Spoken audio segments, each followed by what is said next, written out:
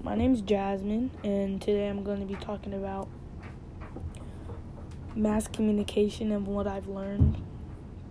When I came to Roosevelt from Dowling, I didn't really know what I would be expecting taking mass communication, but it kind of sounded fun, so I decided to take it.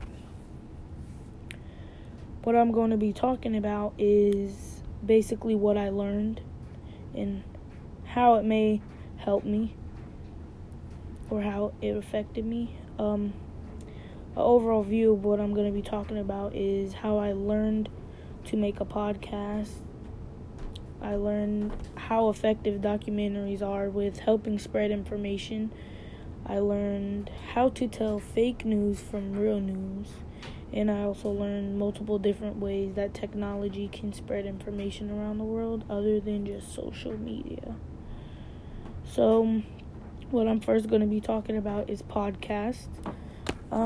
Before mass communication, I never really was into podcasts. I've never listened to one, and I never knew that you could make episodes of podcasts.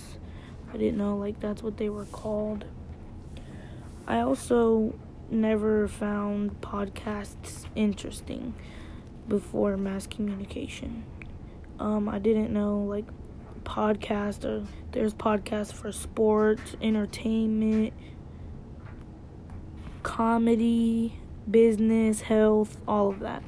So I think that's really interesting. The second thing I'm going to be talking about is documentaries. I never really knew how effective documentaries were with spreading information. Documentaries are helpful in a way now. Before mass communication, I was never really interested in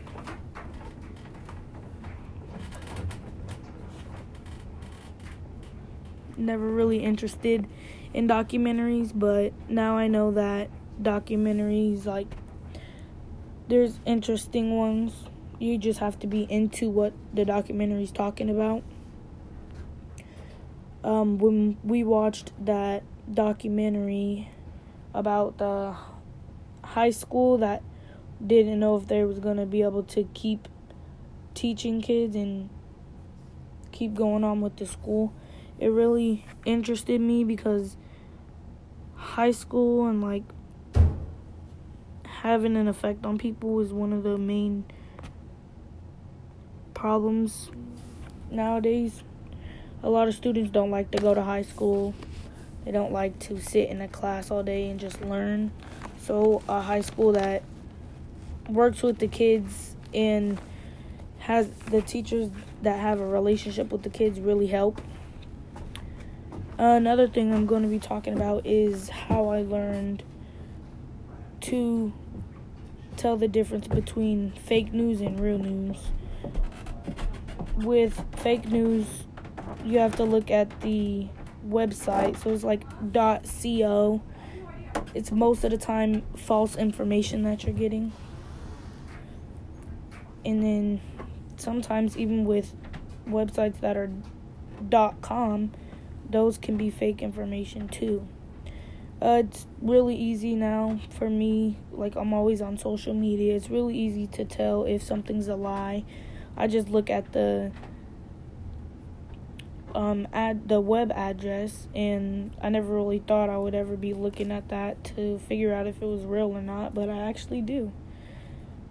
The different ways that technology other than social media can spread information was interesting with blogs and documentaries and podcasts. Blogs are more telling people or showing people what you do.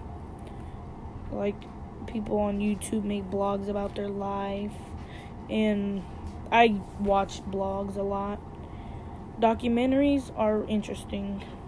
Never thought I would say that, but you have to be into the topic that you're watching.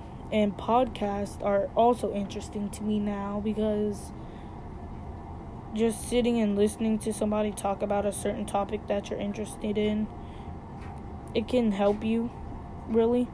I listened to a couple rugby podcasts, and I really liked them. I'm really happy that I took mass communication because it has showed me a couple new things and led me towards new things that I never thought I would be watching or listening to. So, I'm happy that I took that class.